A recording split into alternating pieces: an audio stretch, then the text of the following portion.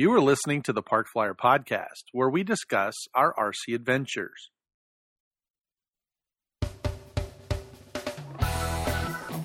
Welcome to the Park Flyer Podcast, where we discuss the ups and downs of the new RC Flyer. Join your hosts, Michael and Jay, as they take flight at the park. Now on with the show. Well, hello everyone. Welcome again to the Park Flyer Podcast. I'm Michael, and with me as always is my good friend Jay. And how's it going down in Texas? It's a little rainy. We have rainy. Unfortunately, we have a guest in the state who's causing a little havoc. Not so bad for me, but for our good folks or listeners in Houston are having a tough time with them. So I'm experiencing one of my first hurricanes. Harvey showed up in Houston. Yes, so he if did. you're in Houston listening to us on the podcast, it's a good time to fly some seaplanes down there. Absolutely. It's like rescue seaplanes. Yeah. Well, hopefully you're okay. And if there's, places to go or things to do, make sure you get out of the water and try to stay safe. So.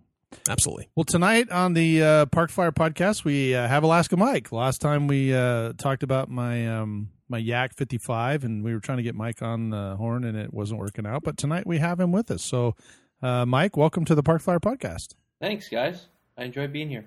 Well, we enjoy having you. It's always fun to talk about your experiences up there in Alaska. And it seems that the last time we talked to you, we did a whole podcast on your tame cat build. But this time you actually went out and flew it again. So you remaden it, I believe? Yeah, that's right. Tell us how that went. So it went well. I mean, the plane flies really nice, and I really like it. They give you like low rates and high rates and stuff like that to adjust. And I found that that the low rates are too shallow for me, but they really make it very tame flyer. So I understand why they have it set that way. Tame enough to crash? Say that again? I said tame enough to crash? That's the point of having the tame cat, right? I don't like crashing it, so that's what you're saying. I don't want to crash it. Right. So that's why they call it the tame cat. So the problem I had though was that because I fly off a grass field, the wheels aren't very tall, so there's very little clearance for the prop. So I did a lot of grass cutting when I tried to take off, and so ended up having to do full throttle takeoffs with the elevator fully pulled back, which is scary once it gets up to speed because it, jumps right in the air. And so, I didn't like that the way that worked. I end up breaking a prop, which makes sense, right? You're whacking the grass, you're going to break a prop. True. And so I put a new prop on it, but I also made myself a wheel. I made a wheel out of foam and a piece of wood. I found some round circles at Joann's fabric store. They sell other hobbies, craft stuff. And I took one of those wheels and put a little hole in the center, and then I glued some foam to the side so that it had some width. It wouldn't be just a really thin piece of wood. And that worked out pretty well. What kind of foam were you using? I just used Depron, just to give it some width. And then I put a piece of a rubber band around the whole wheel so it's basically a wheel. Right. So it's got a little grip to it there. I didn't need that for the grass, but I did it anyway just to see, So now is it taller or wider or both? It's taller, yeah. So it's I went from an 1.5 inch wheel, I think they are, to a 3-inch wheel. I think I doubled the height, or maybe it was 2.5 inch wheel. And that's on the nose gear only, or did you do the main gear nose gear as well? only. Yep, I didn't do it on the other ones. I just did it on the nose gear. So now it sits kind of a little more nose up, right? Yeah, which is perfect, right? Does it take off differently with that? I mean, because now you've got it in a little bit more nose up setting. Yeah, but it doesn't really affect it too much. It probably takes off sooner, certainly because I'm not cutting any grass anymore. Sure, but no, it didn't. It didn't really. It's not terrible to it. So it didn't change the characteristics or anything of it. Not drastically so. Wow, that's good. I mean, that's interesting. For me. Yeah. The interesting thing is that I was telling you guys that I think that the prop I bought, it was probably one of the most unbalanced props I've ever bought. Now, who is the prop by, or is it just a Chinese knockoff? It's a Chinese knockoff. In order to balance it, and this is just to get a weight, to figure out what kind of weight I needed to put on it, or what I needed to sand off or whatever from the prop. I needed a piece of electrical tape the length of one side of the prop. So it's a 10-inch prop. So basically 5 inches of electrical tape in order to balance it. Nice. But the tape is the weight, right? You had to add that much weight to one side? Yeah, to one side, yeah. Because that's what you're doing. You're just adding right. the weight, right? So how did you do that? Did you use little pieces of tape, or did you just start with one full strip and then cut it back? Well, at first, I did it with little pieces of tape. And then I kept having to add more and add more and add more.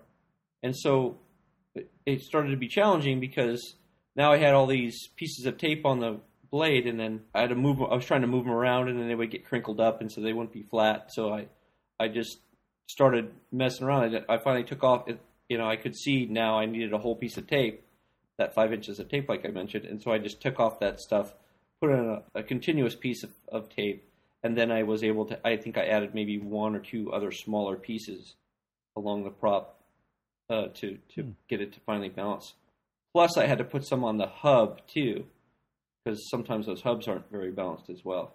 So now, do you fly it with the tape on it? No, the intention was just to get it to balance so I could know how much weight and where to apply it. Oh, I see how you did it. Okay. So now I have this piece of tape that, now I'll know how much I need to add. So that was just your mock-up. Yeah, it's my mock-up, so I could balance it. Oh, that makes sense. Do you do that too, Jay?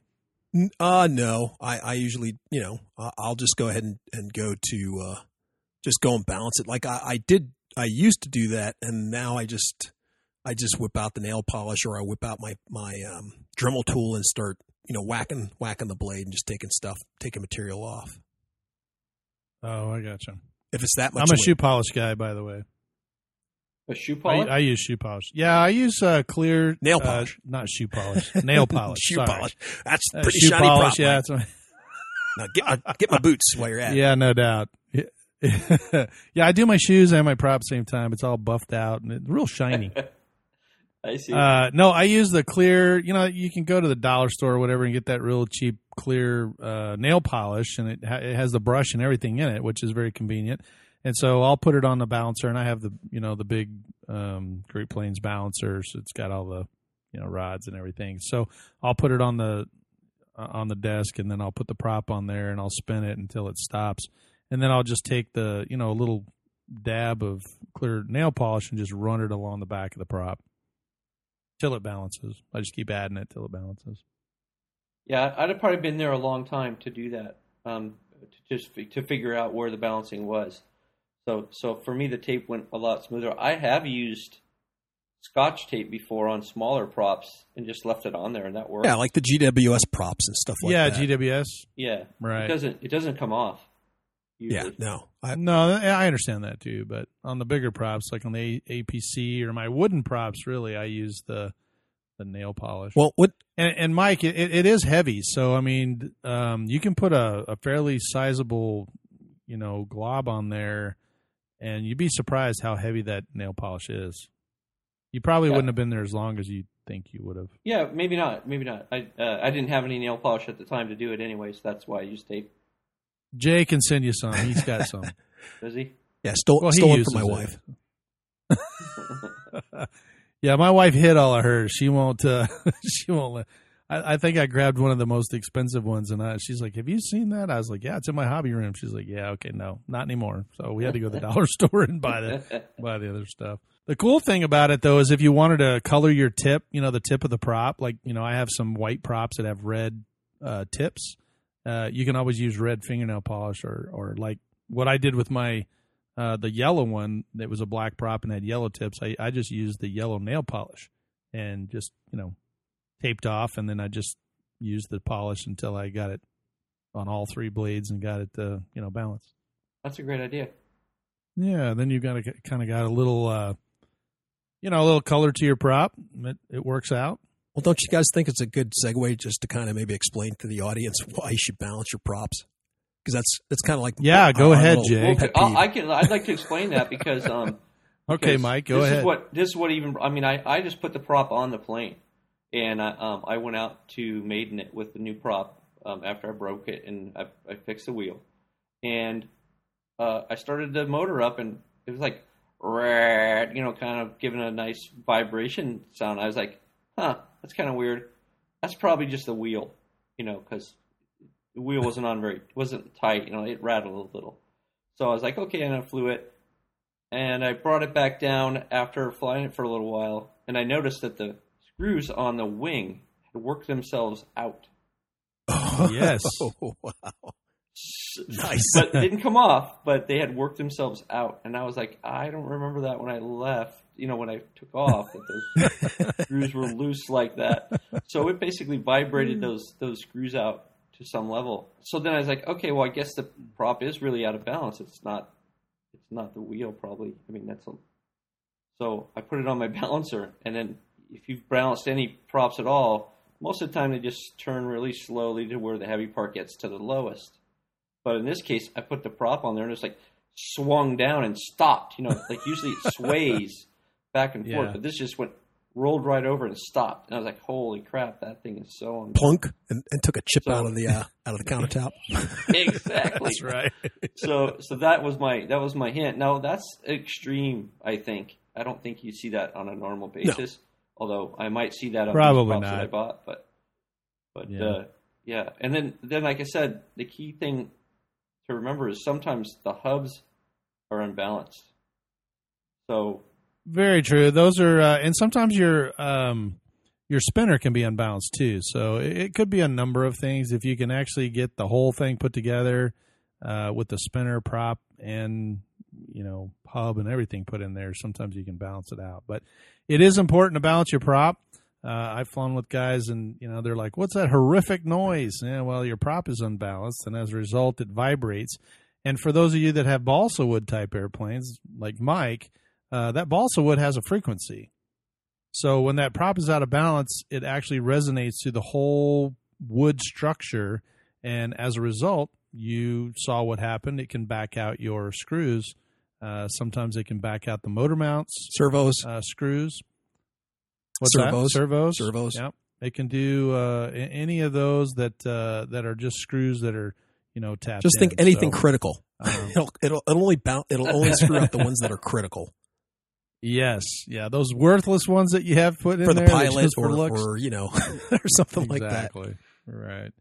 So I would suggest using a blue Loctite if you're doing metal screws for the motor mount into a metal blind nut. You can do that, and that'll stay pretty well. And then if you're just screwing like a servo down into wood, I would use some CA, some thin CA, and it'll harden the wood and kind of make it a little bit tougher to back out. But if you just did it into balsa wood, you can pretty much expect some of those to be very loose if you're flying around on an unbalanced prop. Right.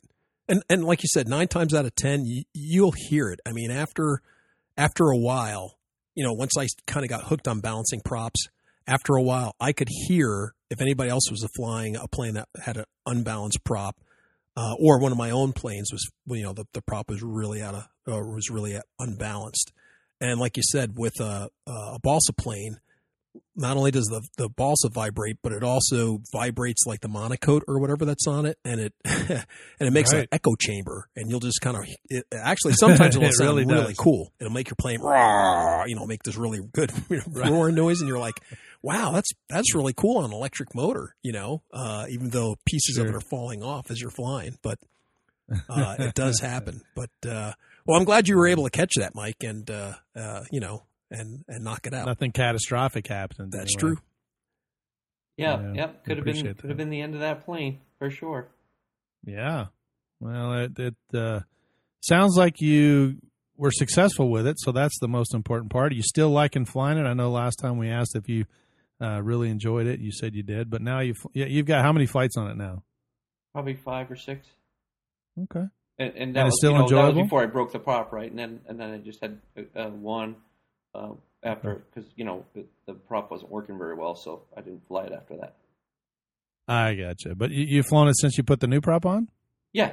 That's where the screws almost got backed out. Right. Okay. But not the New Balance prop, just the new prop. I got it. That's when I decided maybe I should balance the thing. Yeah, after the screws back out, it's always it's never good to have a crash and then go, wow, I should have done something different. So I agree. So Totally Alaska, Mike. So Totally basically, to finish up on the for your prop, so you went with electrical tape. You finally just got electrical tape to the thickness you wanted, or did you remove some material then put the electric tape on the other blade? Or I kind of I just did the electrical tape directly. Okay. The goal was to figure out how much tape was going to be needed, right. and then from there I would decide, well, maybe I should sand it, or maybe I should use nail polish or whatever. Right. And so, but at this point, it's just balanced with the tape. Okay, So that's pretty good. I'll need to balance it. Well- I'll need to balance it differently. If I believe the tape's going to fall off, that's what I'll have to do. Well, I will say for most folks, for myself, for your situation, if something's that badly out of whack, I will take, the Dremel, or I'll take my, I'll take a piece of sandpaper and sand it. The only bad part about sandpaper, you have to be careful with it. But like I said, this one sounds like it's really out of whack, so you probably had to remove a lot of material. So it's okay to use like the Dremel tool, with the drum sander, and kind of take some of that, material off. I know that when you have something that's a little closer, where it does the more of the slowly, coming into range or whatever. That's why I kind of like, as Mike down in Arizona likes to do, I like to use the nail polish because, you put a nice dollop of that on and you can spread it out. You could put quite a bit on, and after it hardens, it stays on. It doesn't fly off.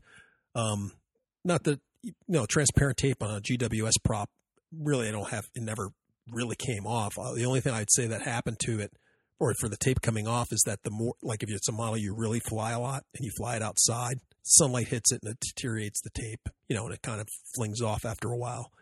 And that's just another, I haven't really have it, come off unless you have a strike against the ground where the nail polish will actually come off. So I'm really a big fan of the nail polish. Me too. Yeah, I use it a lot. Actually, that's all I use. I don't think I've ever used tape. I have had the nail polish come off on me before. Oh, you have? And it's probably because Seriously? I needed to, you probably need to sand the Did you put like a before big you do that, right? drop on there, or did you kind of paint it on? I don't know. I think we lost You him. lost them. Well, Mike, thanks for joining us on the Park Flyer podcast. Up in Alaska, he can only have a half an hour on the phone. They yank him. Well, I feel terrible. I was going to ask him to stick around. There's only for the one rest of the line, podcast. and there may be a squirrel or a moose. And his turn was up. Needs to make a call. It's like prison. The guy behind him's like, my turn, and he unplugs Exactly. Just hangs up the That's phone. terrible. Next. Yeah. Yep. This just I feel it's just bad. us two. Well, Jay, you have a new build, I do. and let's talk a little bit about your build, because we mentioned it last time, Yeah. and you said you got a SU-35 from Hobby King, of all places. And normally when we get a Hobby King plane, we normally have to modify the heck out of it, right? For some odd reason. And it's usually because there's something wrong with the model, and then we have to jump on it and modify it. This one really, it's been a long time since I've gotten a plane, and I've noticed that the plane really doesn't have any problems with it. This one, I was really impressed with it just getting it out of the box, because it was even how they packed the box. I've never seen a box packed with this much thought in it. When I opened up the box and looked at it, I go, oh, look, here's, the fuselage, and here's the stabilizers. I wonder what's going on. And I said, well, where's the rest of the model? It wasn't until I was looking I had ordered some batteries with it. And I was like, well, where are the batteries? I was looking in the box, and I looked underneath the styrofoam, and I picked it up, and I said, holy crap, there's a whole other plane on the back side of the box. Normally you get a box, you get your stuff in the box, and then that's it. Well, they had molded the box in such a way, on the other side of the box is the other half of the plane. So the wings. So wait, you have one. So the box is two sides. Two sides. One side Yeah. It's two sides. Yeah, two sides to the box. So All right. one side was the fuselage and like I think like the stabilizers, and then on the other side were the wings, the accessory, ports and hatches for push rods and stuff like that, and all the other bits and pieces of the canopy and whatever else goes to the plane. But everything was molded, taped over. It was really pretty neat. So there was just a couple of pieces of tape that held all the pieces in. They were all protected. The slots were all molded for them. There was no damage on the plane. I pull all the pieces out, and I have to say it had one of the best paint jobs I've seen on a molded model in a long time. And as you could probably hear, my phone is beeping a lot. So I think Alaska might have gotten his line back, and he can come back in. Why don't we check here and see if he's able to get back on the line? I think so too. I just got a message, but Mike, you're still with us, right? Yeah, I'm back. Oh, he's back. Oh, good, he's back. Yeah, So, I punched that guy in the nose, and now I got the line back. Well, that's what we wanted to know. That you told that guy to get lost, and you grabbed the only line up there back. Yeah, I mean, That's I was good in the middle of news. a podcast. He didn't get that, so I did let him know. All right. So you put him down, right? Sometimes you He got asked to me, do what's that. a podcast? And I said, I don't want to explain it, and that's it. You eat that with cheese. That's pretty funny. Anyway, It's just glad to have you back on. so when you so Jay, Yeah. when it came in the box, I'm sorry, it was painted in like regular colors, so you didn't have to do any painting No- or anything. no It already painting- no and it's- painting at it's all. foam, right? Yeah. We're talking about a foam. Yeah, so the foam's all painted. It had a really nice paint job. I was rubbing all on it. And you know how sometimes you get an EPO model? This model's made out of EPO. I like this model. I'm going to rub all over it. Baby, you know it, Mike. I just got on that thing, put on some Barry Manilow. No. So, but you rub a model, and sometimes if they put too much releasing agent, you can flake off the paint, Right. or the paint just comes off if you handle it too much. Well, the paint job True. on this thing was really nice. You could really manhandle it, and the paint didn't flake off or come off or anything. And I was kind of impressed with that. And it was rather well masked and painted, and I like the paint job. And then they give you a roll of stickers to put on it however you want later on. So you can make different models. So I was really impressed with that. The second thing that as I was looking through the parts, and as you know, for most of the Chinese models that you may get sometimes, you have a nice model, but they give you like the flimsiest hinge, or you get a control rod and it's paper thin, Right. or they give you like push rods. .001 piano Yeah. wire. It's like you can't even hold it out straight. Yeah. It starts to It's all bend. bendy or something, or in the wind it's getting Right. blown over, that type of thing. It's just these really Sure. substandard parts that they give you. Well, this one, I was really impressed. The control horns were this nice thick plastic. So, it didn't bend, it didn't, roll over sometimes, when they're really thin like that. It was really nice. I was really impressed. Plus, this control horn, you push it through the plastic, there's a hole for it. You push it through the plastic, and then normally you'd have like this little locking tab on the back. Oh yeah, on the other side, it's a little plastic piece that locks Right, it and into it's place. kind of like has little ratchet Right, marks in it. right. And you kind of push it through. Yeah. But they're really on most models, they're really flimsy. So you usually would put a little dollop of glue or hot glue on the back of it to make sure it wouldn't slide out. Well, on this one, Right. it made a really firm, one of the real satisfying, manly, click, click, click when you pushed them, when you pushed it down and ratcheted it down. So I really like that. Came with plenty of carbon. So they have one for the wings. They have this one thinnish carbon rod. I'd say it's about 2 millimeters thick. It doesn't seem very thick at all. But the nice part is for the body of the plane, they have 2 square tubes of carbon tubes that go through it. Right where like I said, this plane doesn't have a propeller on the front of it, or it's not an EDF. It has a prop and it's mid-bodied, so it's right in the middle of the body. And so basically, this plane is sent to you in 2 halves, and so that's kind of like the way it's packed. It's the one half on one side, so wings on the other side, type of thing. And so where it joins together, it goes on these carbon tubes and kind of snaps together, and then you glue it down. And so you get a nice stiff body. The wings are attached to those right where those carbon rods are, square tubes are.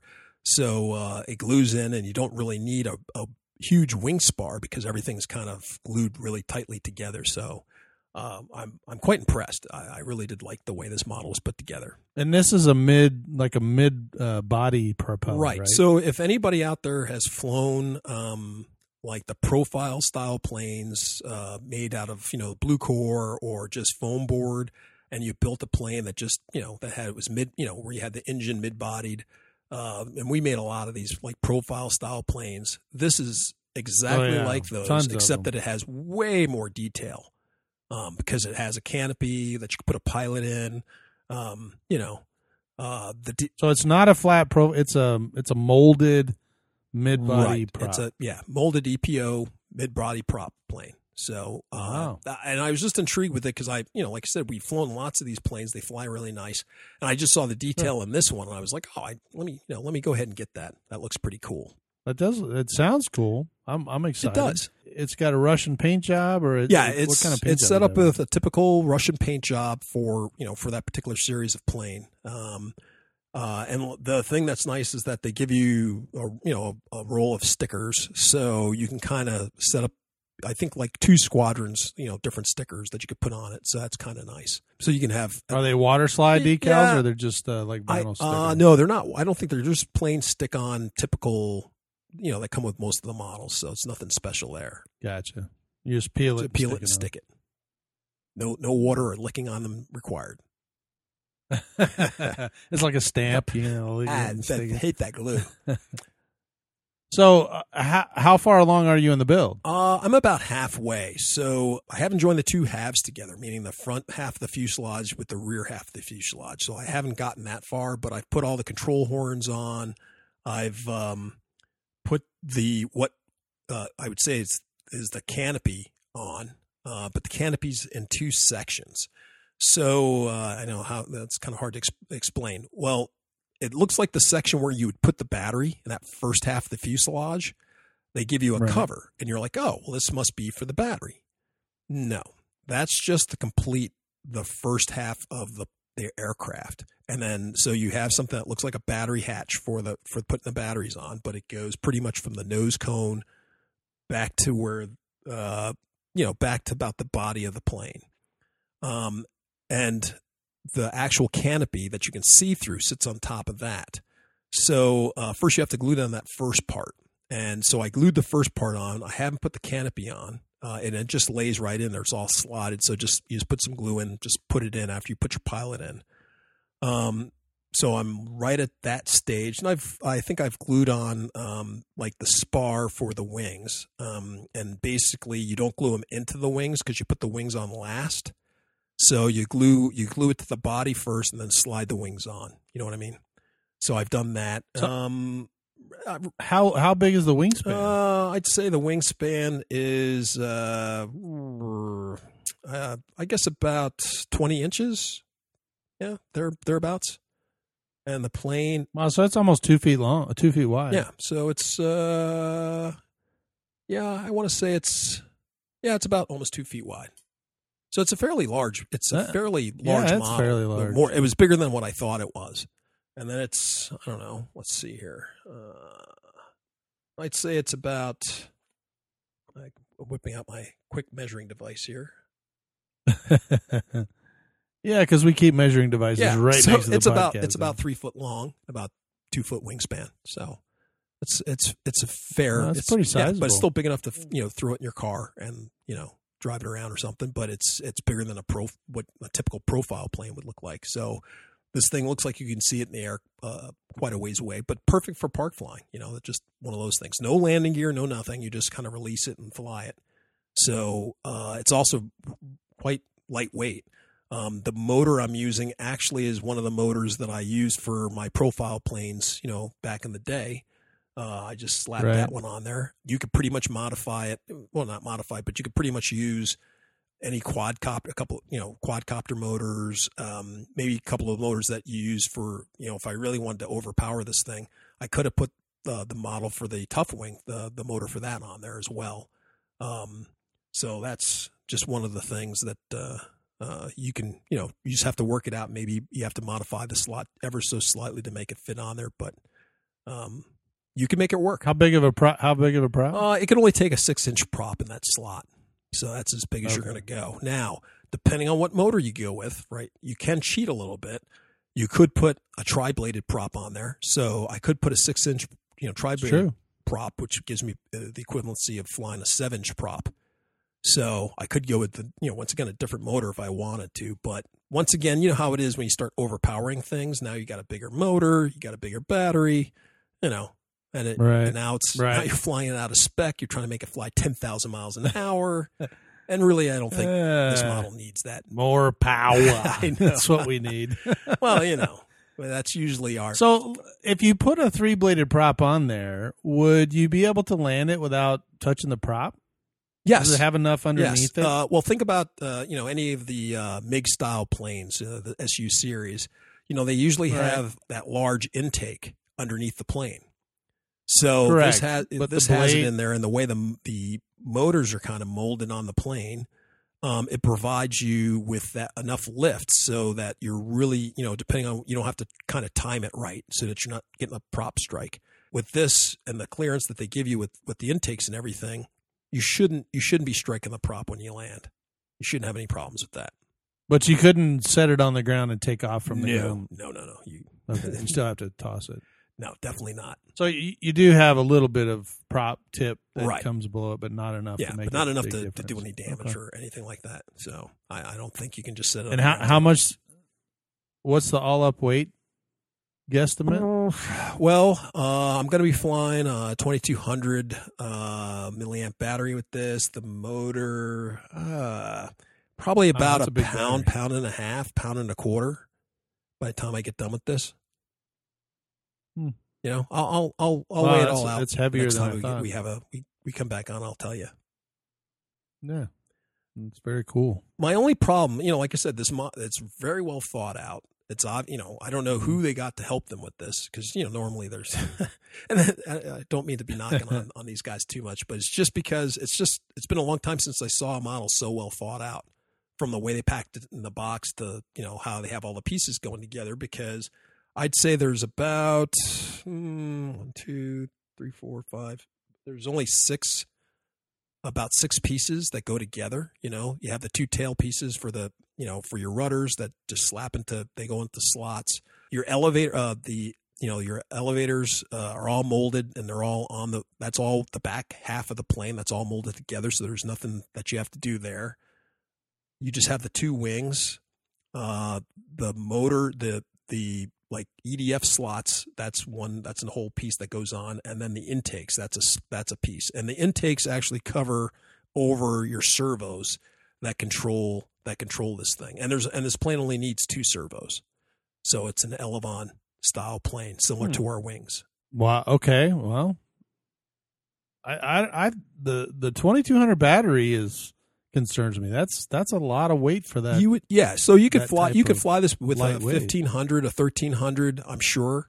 But from everything I'm reading, the guys are flying with a 2200 size battery, no problem. One of the things that, I think when this plane was designed, I think they designed it for flying with maybe a 1300, 1500 size battery. They put a stop strip, they molded a EPO stop strip in there so that, to stop the battery from sliding forward.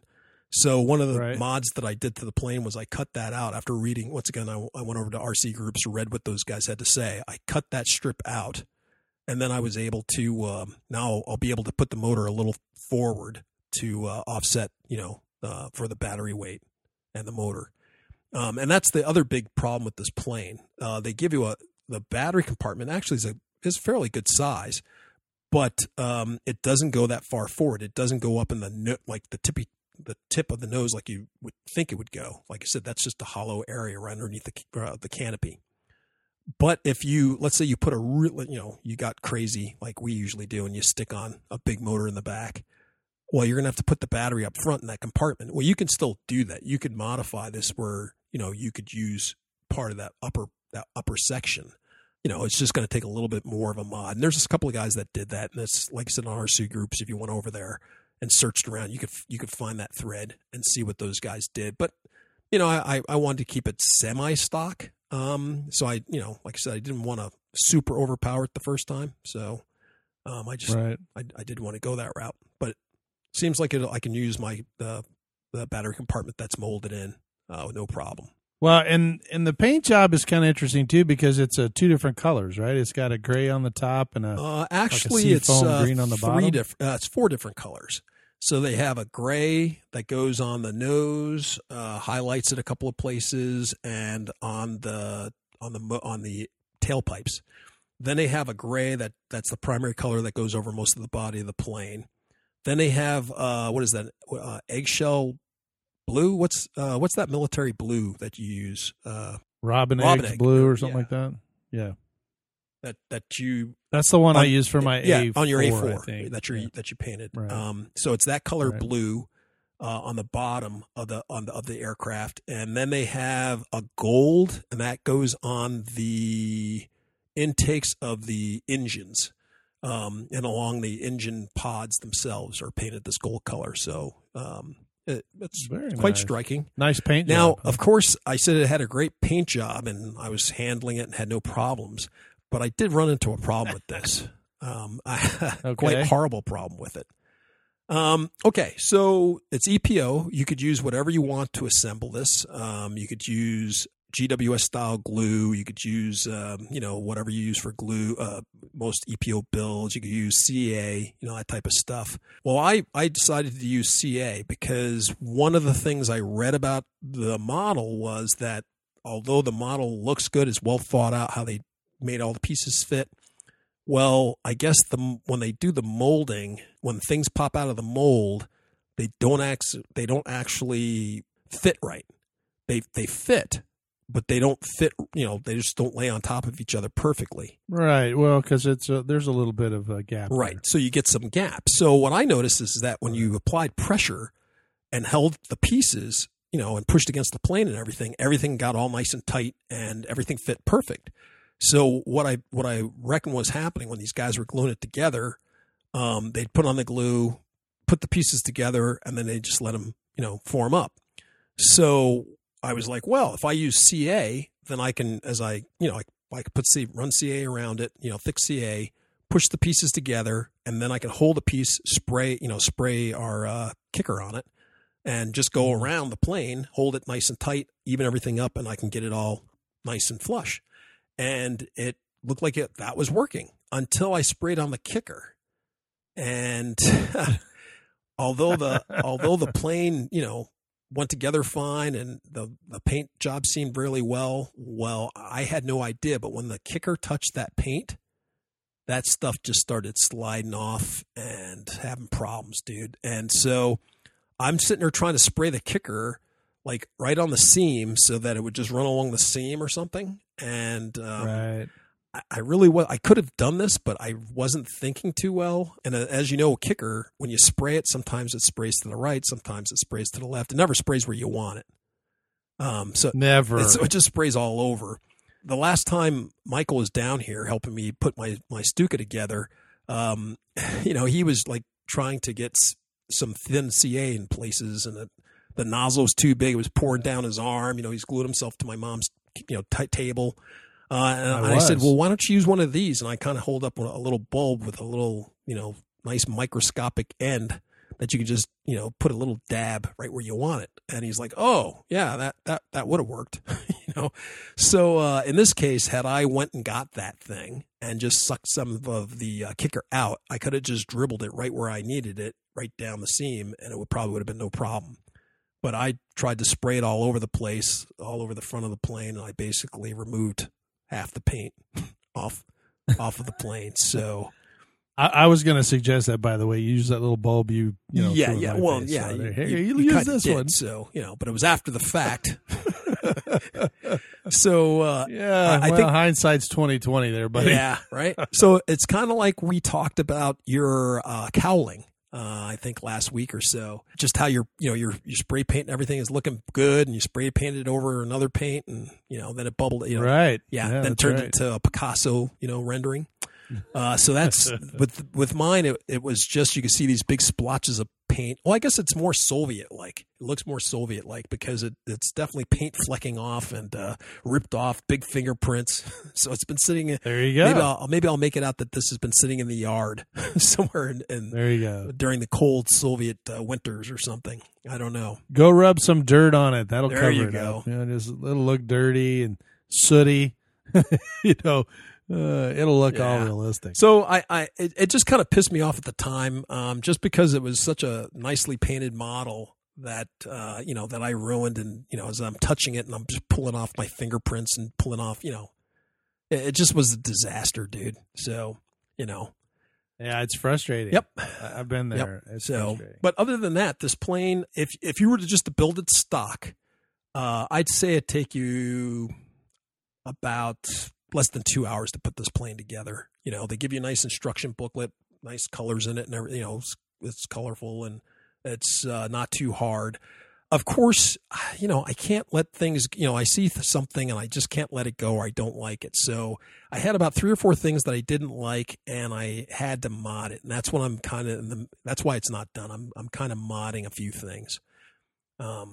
Such as? Okay, like I told you before, this plane is an Elevon style plane, so it just basically it's hooked. Okay, so like I said, it only uses 2 servos, so the servos go right to the ailerons like normal, right? You'd set it up and for it to work, except that they have Right. 2 extra linkages that go from the servo controls of the elevator that also go to the elevators. So it's aileron to elevators, and it joins. So them they together. both work They simultaneously. both work simultaneously. So you set it up. You have a set it up- control surface on the back of the wing, and you have an elevator on the back of the tail that work in the same right, direction. and they work in unison.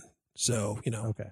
So if you go to pull up, and they both of the ailerons go up, then the elevators both go up as well. So now the neat part about that, when you have that kind of control, typically it lets you maneuver really quickly. So if you Oh yeah, you do a Cobra maneuver very Yes. easy with that. You can turn you inside can your body basically line. turn inside yourself and do things. Now, the problem is that when you go to do an axial roll, it will do That's it'll not gonna do work. it'll look more like a barrel roll because you normally Yes. can't get those Yes. control surfaces to move perfectly in unison.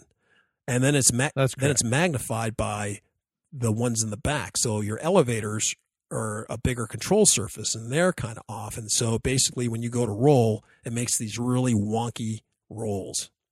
Right. So, that's not terrible. I mean, you could live with that. But I thought to myself, well, this is a nice model. I'd like for it to, be able to make nice rolls and do some maneuvers.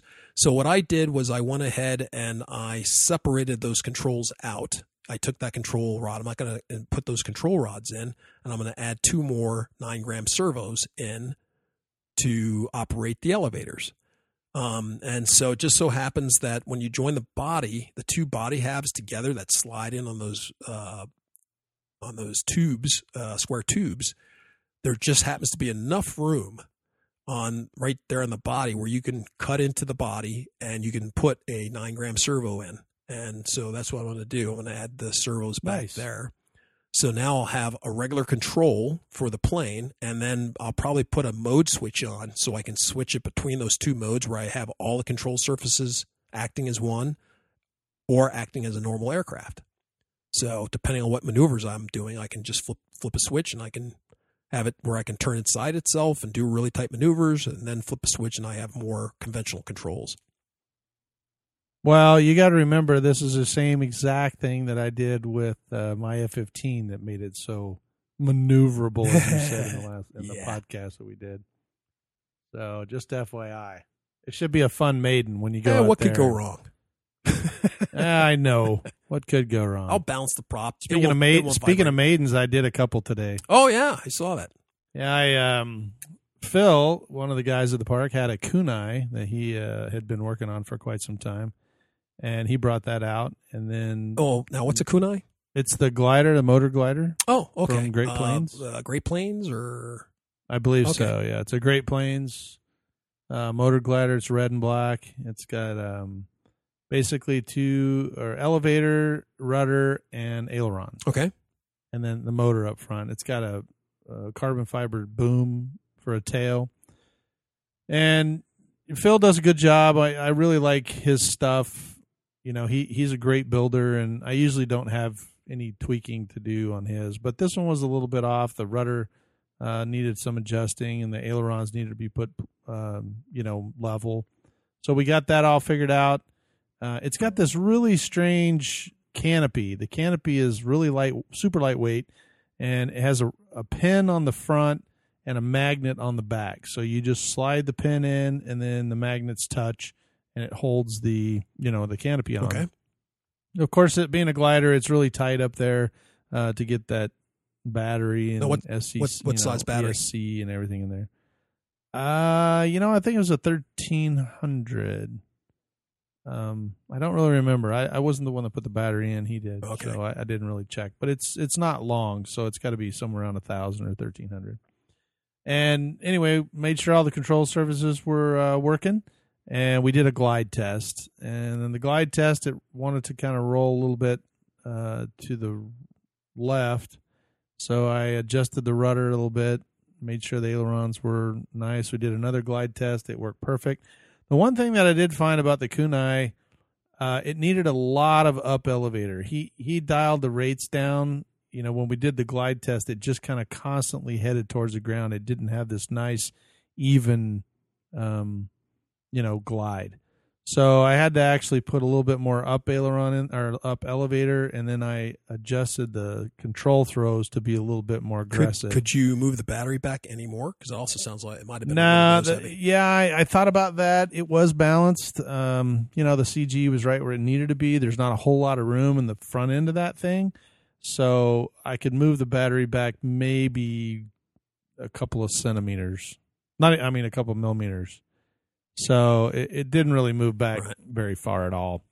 And it kind of hit the ESC and, the wires and stuff in there. I've got the same problem with mine, my Hotliner glider. Right.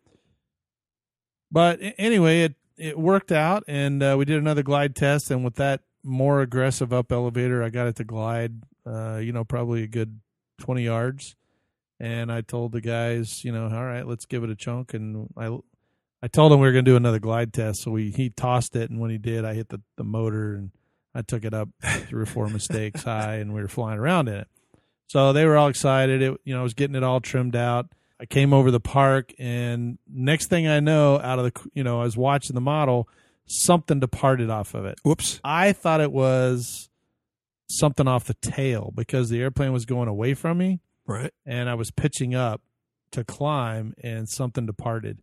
I was a little panicked. So he was standing right next to you. So did you say, hey, something came off? I did. For it? Okay, something, exactly what I said. I go, something departed the airplane. I still have control. I don't know what it was. Well, it's fluttering. It's fluttering. And you said, I'm just going to keep flying? Well, no, I was coming around, but I chopped the throttle and made sure that I had elevator because that's the main part. And I tested the rudder. I had aileron. So everything seemed to be working, but I didn't know what it was. I was, probably 100 and something feet in the air. And so it's not like the glider has spoilers or anything. So I just basically turned it back towards us and was coming into the wind. And it tracked really straight into the wind. It came down, at a pretty normal rate. What it turned out to be was the canopy. Right. So the canopy departed. Hindsight, I should have put a piece of tape or rubber band or something on the canopy to keep it on there, but I didn't know it was going to fly off. And so anyway, we came in and landed. I unplugged the battery. It was a great maiden, very successful. And then we struck out, and we're looking for the canopy, and no dice. It was long gone. So I think it went into the next county. That thing is so light, wind just carried it, into the next neighborhood somewhere, I think. Oh, that's too bad. So, Mike, didn't you also maiden another sort of a wing type plane? I did. Yes, there's another guy. His name's Tom. He bought one of the Hobby King little park wings, and when we brought it last time, he brought it to me last time. I showed up and test fly it for him, and we found out that one of the servos that was in the kit was not acting correctly. When he got the kit, it was kind of bound. He plugged it in and tried to get it to move, and it wouldn't move. he had to actually back the servo screw for the control horn out a little bit and kind of work it, and then it kind of cut loose. But what would happen is that when I move the control stick, the servo would go up, and then it would kind of chatter until it was in a higher position. So it would only move up about half, and then it would move broken teeth until on it was part in of the full servo. It was position. broken tooth. Yeah, that's a broken tooth on the. You know, I thought it was broken teeth, but I don't think it was, because when I kind of moved the servo on itself, it was binding. So there was something in the motor or in the gear system. Normally, if there's no teeth, it'll skip, over those teeth.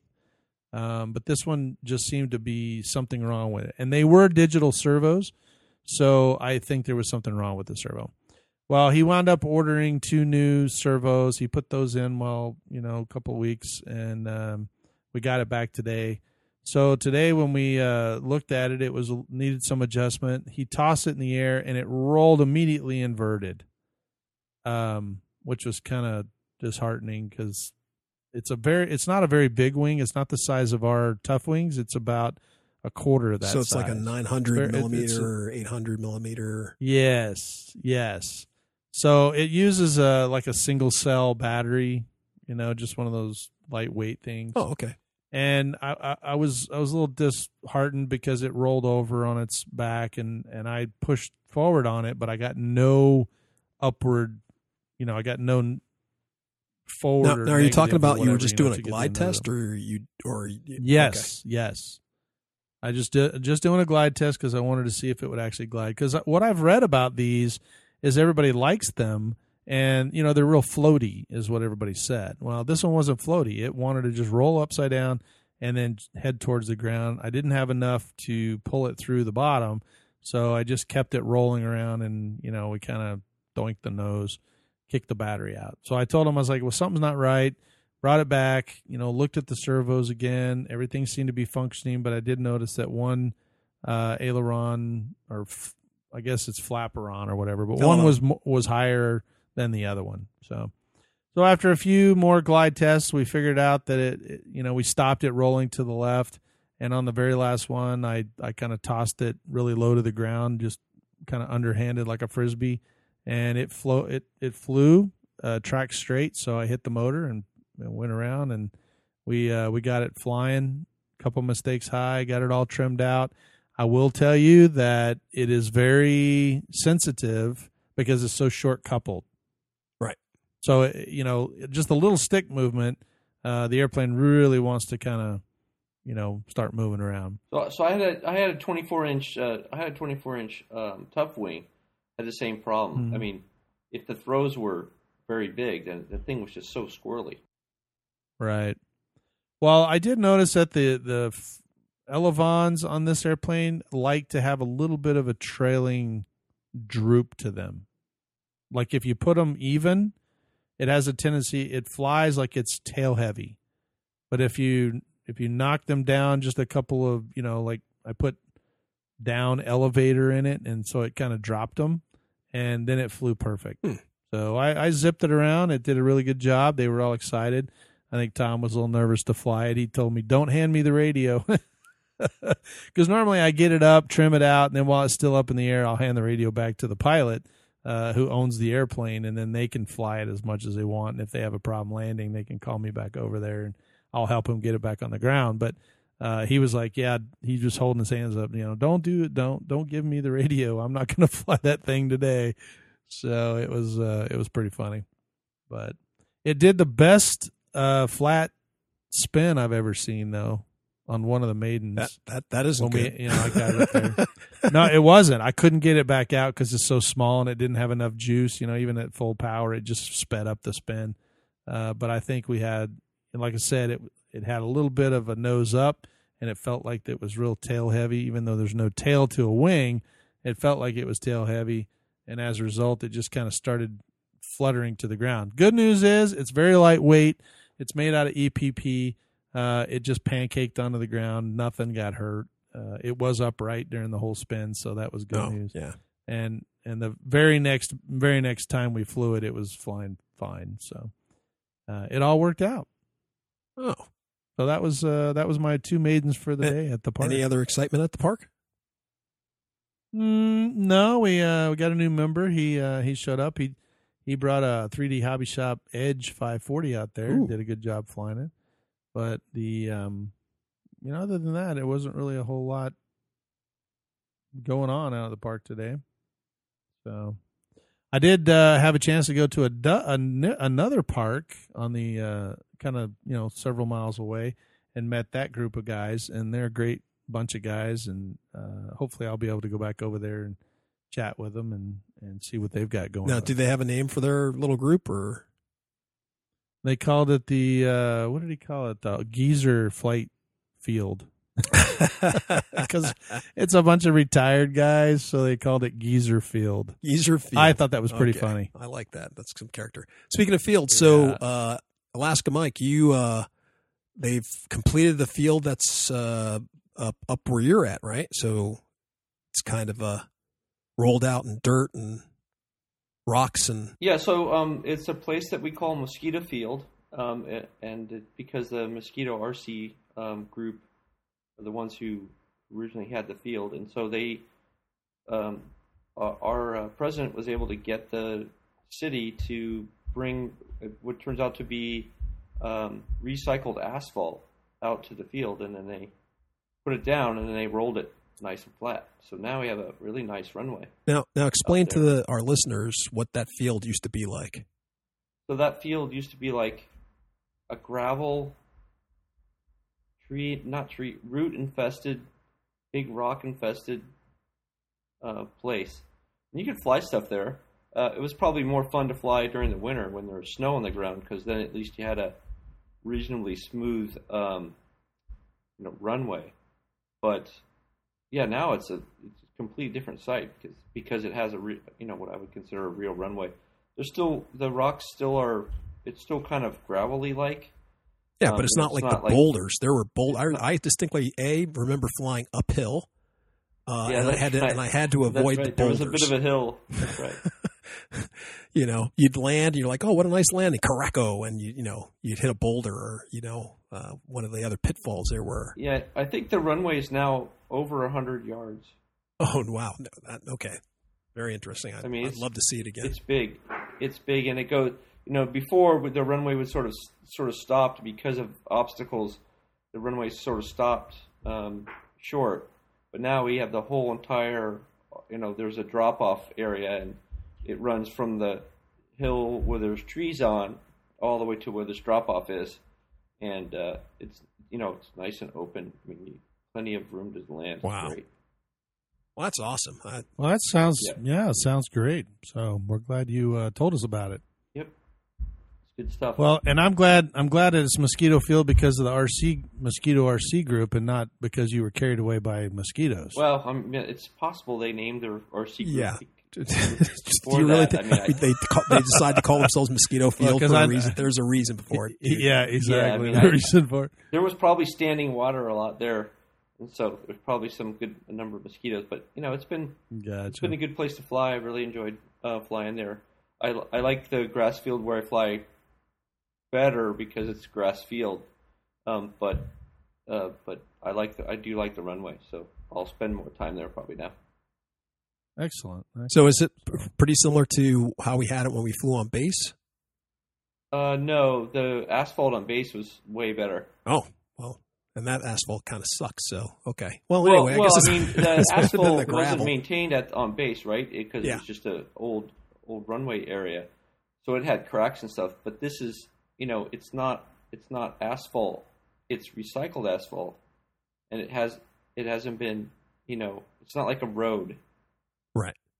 Yeah, they just lay it down and they run a flat one of those. Yeah, they rolled flat it. Things. Yeah. Okay. Yeah, roll it. Right. Well, and so there's still some pieces, still kind of chunky, some rocks that stick up, and right. So I think maybe if we play on it for the year, it'll harden up over time, and then maybe we should roll it one more time or something. It's going to harden up in another month.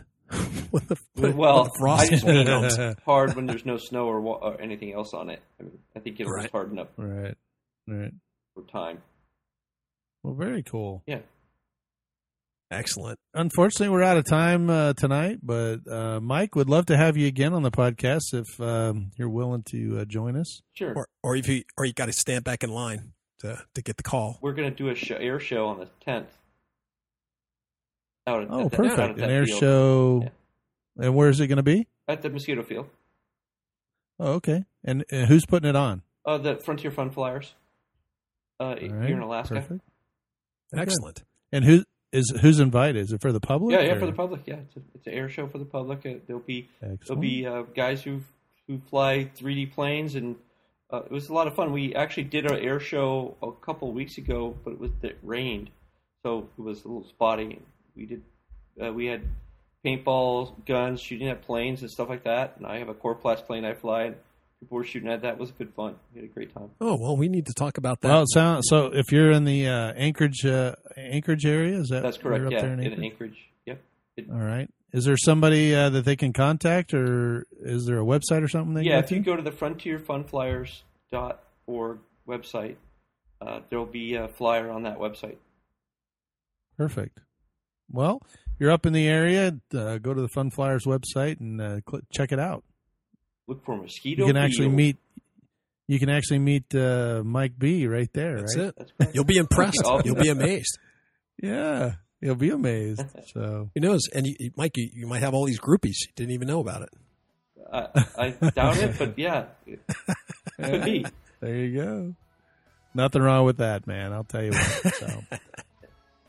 Well, a shout out to all the Fun Flyers. Good luck on your, on your air show out there. Hope you get a good attendance. And for those listeners up in the Alaska area, and I know there's a few up there because we've gotten comments from them. But enjoy this show and see if you can get out there and meet Mike and have fun. So, Jay, good luck on your maiden on this flight. Thanks.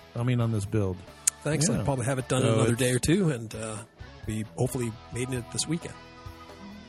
Good. Well, you'll have to let us know how that works. I will, as always. And, And Mike, thanks for joining us once again. Sure, no problem. Glad to be here. Perfect. Excellent. So, well, we hope to have you on another podcast episode. You're becoming a regular, and we enjoy it. So, well, thanks. I look forward works to out it. for Yeah. us. Oh, good. Well, for Michael here in Arizona studios, and Jay from the Alaska. I have flashbacks from the Texas studios. We appreciate you joining us here on the Park Flyer Podcast, and have a great night. See ya. You have been listening to the Park Flyer Podcast. Thank you for joining us, and we look forward to your next visit. Please give our show a star rating and review, and feel free to email us your questions, topics, or suggestions to parkflyerpodcast@gmail.com.